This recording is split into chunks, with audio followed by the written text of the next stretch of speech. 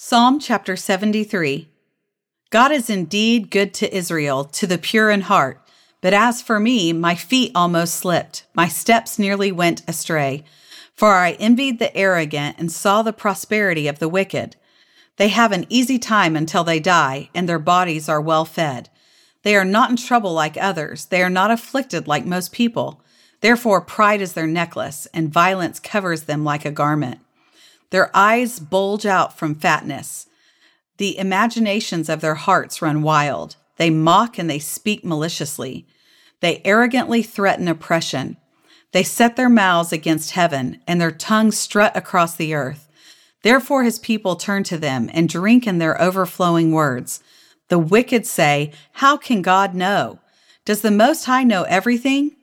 Look at them, the wicked. They are always at ease, and they increase their wealth. Did I purify my heart and wash my hands in innocence for nothing?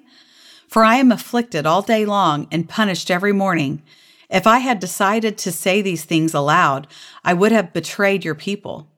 When I tried to understand all this, it seemed hopeless, until I entered God's sanctuary. Then I understood their destiny. Indeed, you put them in slippery places.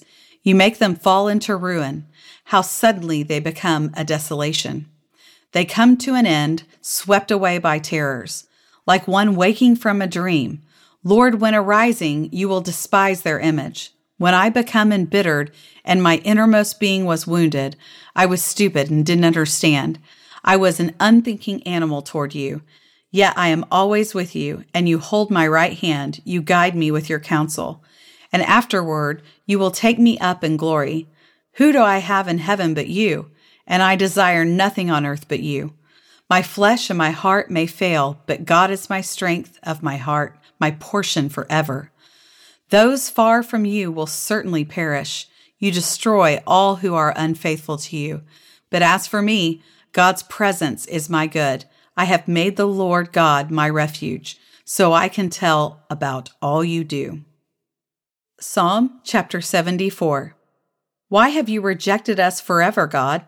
Why does your anger burn against the sheep of your pasture? Remember your congregation which you purchased long ago and redeemed as the tribe for your own possession. Remember Mount Zion where you dwell. Make your way to the perpetual ruins, to all that the enemy has destroyed in the sanctuary.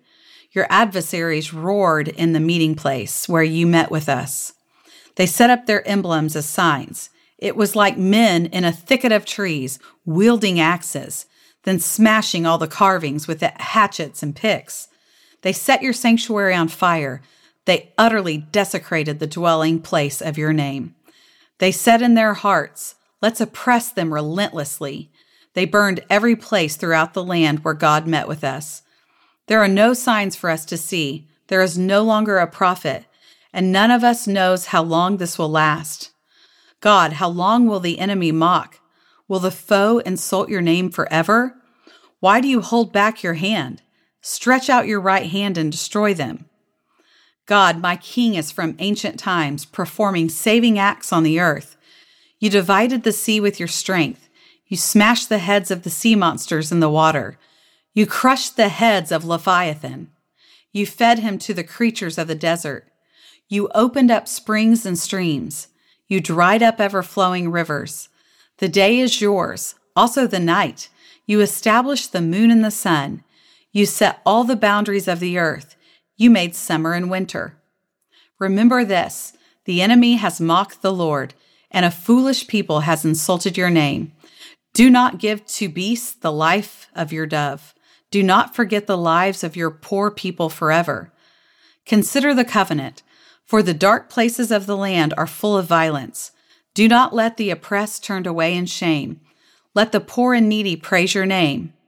Rise up, God, champion your cause. Remember the insults that fools bring against you all day long. Do not forget the clamor of your adversaries, the tumult of your opponents that goes up constantly. Psalm chapter 75. We give thanks to you, God. We give thanks to you, for your name is near. People tell about your wondrous works.